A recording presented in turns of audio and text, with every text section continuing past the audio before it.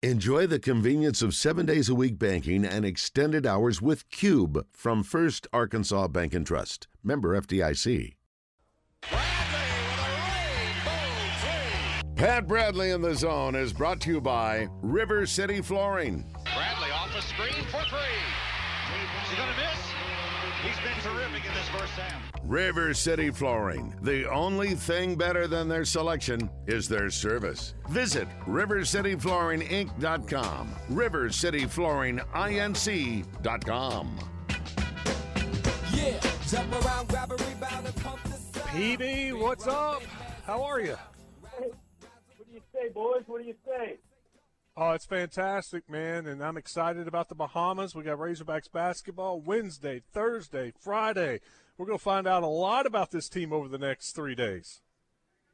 Yeah, did you ever get a chance to follow the team in one of these tourneys? No. Oh, No, I would. Wouldn't that be awesome right now to be in the Bahamas? Oh, well, I've never, we went on a couple of trips. The warm weather trip we went on was Puerto Rico, and then we went to Alaska one year. Which was like How was wild. Alaska in November, December? It was just dark. I'm trying to remember how much daylight. I just remember it always being dark and cold. But it was a cool venue and everything, and obviously, I want to say it was Anchorage. It was Top of the World Classic. It wasn't the Alaskan Shootout. Is that what it's called? Yeah, I think it used to be the Alaskan Shootout. Yeah. So let me just put it to you this way: there were multiple people suspended on the Puerto Rico trip, and nobody got in trouble in Alaska. So that's the risk you take as a coach. That's the risk you take as a coach when you are deciding where to go. And I actually talked to Coach Muss about that because where'd they go? They had a trip last year, and he made a point to Hawaii. say, was it Hawaii last year? He made a point to say how well behaved and mature everybody was when we had a guy. So I was late for the bus after practice because we had a bus to Tulsa to fly. I was late for the bus. I got, I don't know if I got suspended the first half or coach just didn't start me. And then we had a kid get suspended on the flight over. We didn't even land in Alaska. And this kid got in trouble on the plane and suspended. So needless to say, that trip didn't start well. We lose our first two games back to back. So it was not great memories for the Razorbacks that Christmas. It was Christmas. We went there for Christmas. So we were all sulking around all Christmas Eve. I was watching at that time. They were playing Christmas Story continuously on TBS. So I basically stayed in my room and watched Christmas Story over and over and over in San Juan. And speaking of bad memories, we got some bad memories from last Friday night with Arkansas and UNCG. What do you chalk that one up to? Well, coming into the season, the question was if you were going to say, well, what strengths and weaknesses. You knew that offensively, you're bringing in 4, 15-plus scores, 18, 17. So you felt like offensively wasn't the question. And, Coach Moss obviously is a very demanding defensive coach. And, that's sort of like the trade-off.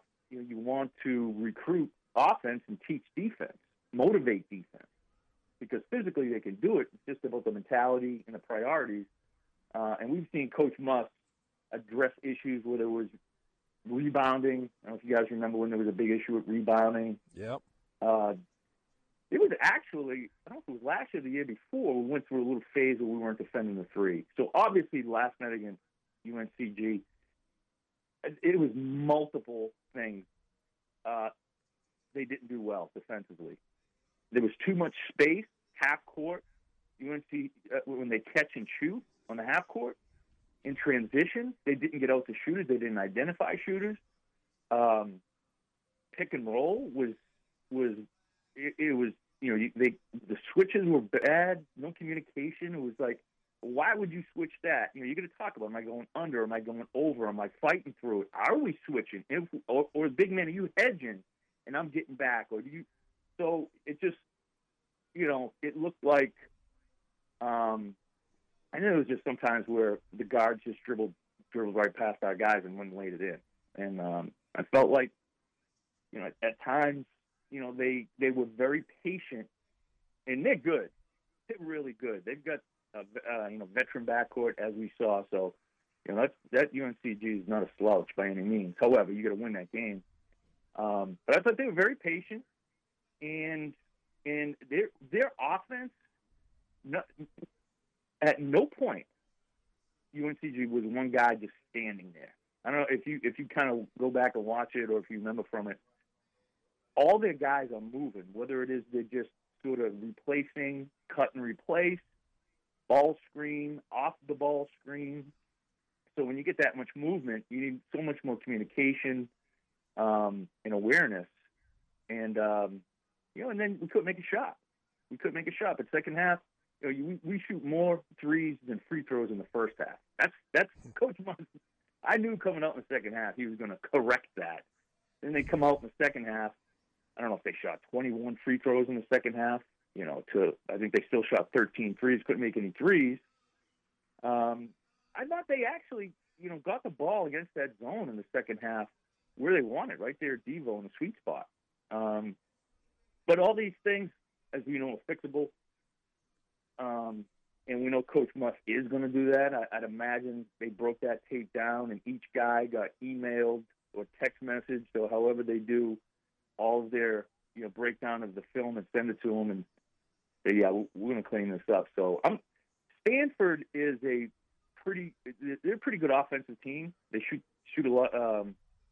They get about four starters that shoot 30 plus. And you know who they got? Peja Stojakovic's son is on the team. He's a freshman, top 25 recruit. So, Andrei Stojakovic. Yeah, he's a shooter too. So just nice little wrinkle. And of course, Stanford's coach is Garad Haas from Kansas. I always butcher his name for some reason. But we should win. They're not a very good defensive team, but they're a pretty good offensive team, and they got a lot of experience, a lot of 50-year guys. Who's the team to beat down in the Bahamas? And you're going to have to say, right now, North Carolina. Memphis is interesting because their backcourt, if you guys remember the Alabama kid, Javon Quinterly, who's been around Villanova. I think he was an McDonald's American. He transferred to Memphis.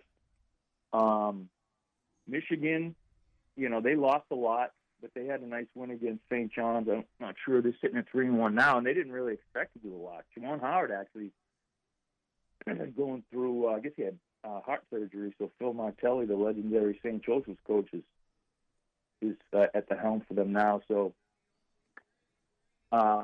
it's really important for the Hogs because they have an opportunity to win this. On the other side, Texas Tech, Grant McCasland, you remember Grant, right? Isn't he at Texas Tech now? Arkansas State coach, North Texas, and I think now he's at Texas Tech. Yeah, he's a great guy. coach, Went too. to North So. Texas. Yeah, he's had success everywhere he's been. I mean, the easy answer is yes, North Carolina. However, we know, when you're playing 3 games in a short period of time, legs, somebody gets a little banged up, anything could affect a tournament style. I think it's just important to get that first one. You got to get the first one because now you're in a consolation. You know what I mean? That's the last thing. That's not where you want to be. So that's going to be the important game, and then just build on that. Is there anything you're looking for in the Bahamas that you want to see from this team?